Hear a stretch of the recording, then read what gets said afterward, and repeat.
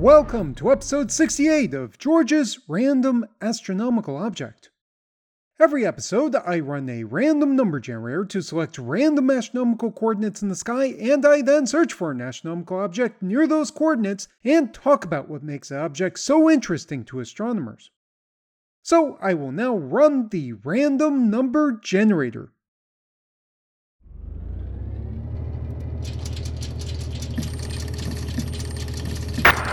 Number 19.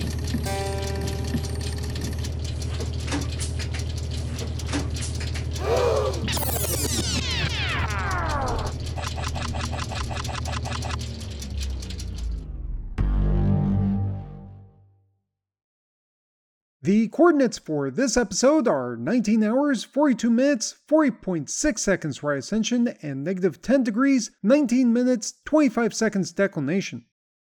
These coordinates point to a galaxy in the constellation Aquila called NGC 6814. At first, NGC 6814 seems like a relatively ordinary-looking spiral galaxy.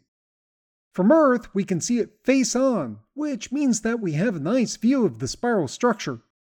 However, it's not particularly close.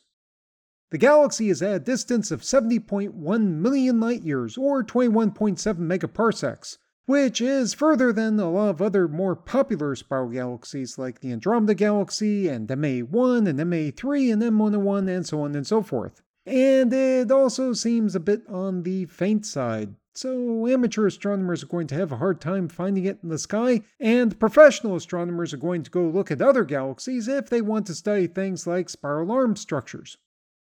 However, professional astronomers do spend a lot of time looking at NGC 6814 because it contains a rather notable active galactic nucleus, or AGN. As I've explained multiple times in this podcast series, an AGN consists of a supermassive black hole millions or billions of times the mass of the Sun, a disk of thick gas and dust falling into the black hole, and jets of thin gas that emerge above the poles of the black hole. The jets originate from gas in the disk that was gravitationally compressed by the black hole, and the gas got so hot that, instead of falling into the black hole, it expanded and blew away from the black hole at close to the speed of light. While these AGNs sound like rather exotic objects, especially since they involve really large black holes and people get really excited by black holes, a lot of galaxies, including ours, contain supermassive black holes, or AGN. In fact, I seem to have discussed an object with a supermassive black hole in about one of every 4 episodes of my podcast. So the black hole within the AGN and NGC 6814 has to be really special if that's why professional astronomers like to look at it so much. And the reason why the AGN and NGC 6814 is so special is that it produces strong but highly variable X-ray emission. This variable X-ray emission was first identified in the early 1980s when astronomers were just beginning to perform X-ray observations of astronomical objects.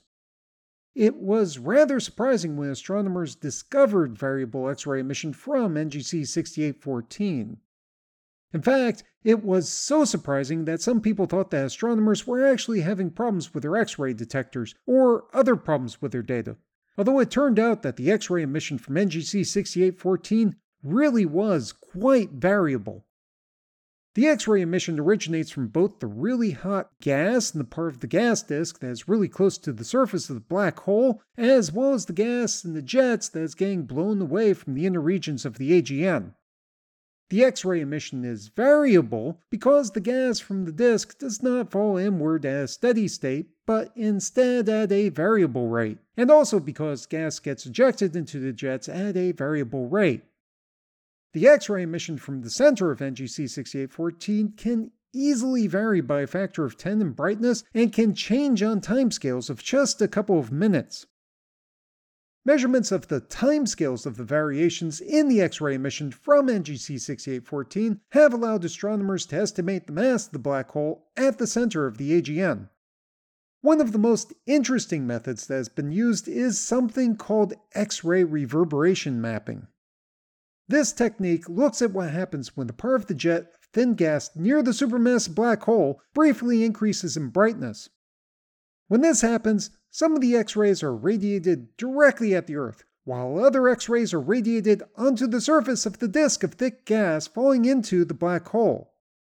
Some of this X-ray emission will be absorbed by the disk and then re-radiated as new X-rays, while some of the X-ray emission from the jet will be scattered by the disk, a little like how light from the sun is scattered to make the sky look blue, although the physics is really different.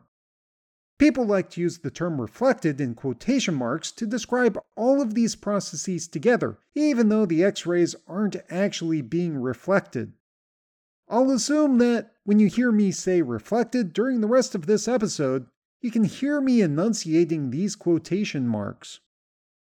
Some of this reflected X-ray emission will be emitted towards the Earth from the disk of the thick gas, but these X-rays will arrive slightly later than the X-rays coming from the jet itself.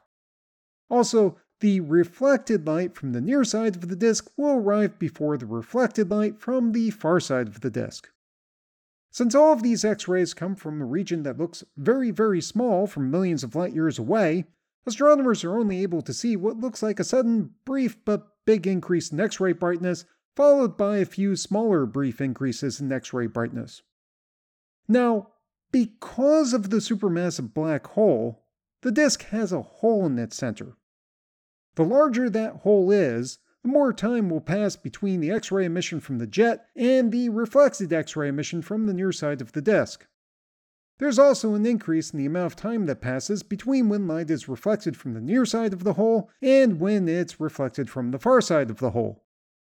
By looking at the time between the X-ray emission from the jet and the reflected X-ray emission from the disk, astronomers can estimate the size of the supermassive black hole in NGC 6814.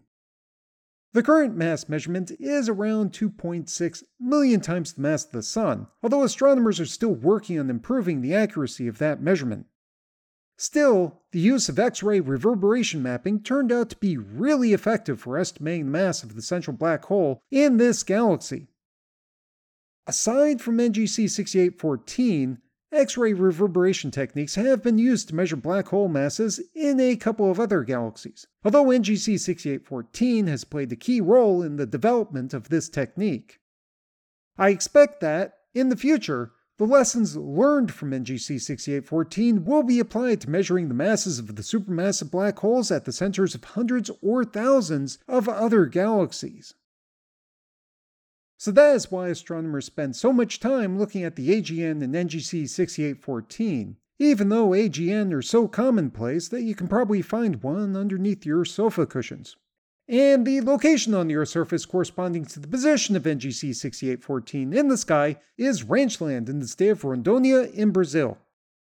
So, you will probably have heard about the clearance of the Amazon rainforest to produce areas for agriculture, and rather frighteningly, you can just look at a satellite image of this location from either Google Maps or somewhere else to see that that is exactly what's been happening here.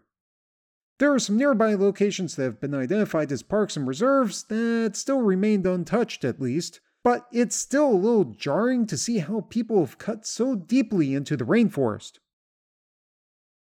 The website for this podcast is www.randomastronomicalobject.com. You can visit the website to download episodes of the show, read information about the astronomical objects, view images of those astronomical objects, look up additional reference information, and send me random feedback. You can also find this podcast on Facebook and on Twitter. The audio was recorded and edited by George Bendo. The music is Immersion by Sasha Endy at www.sasha-endy.de, and the sound effects are from the Freesound Project at www.freesound.org. Thanks for listening.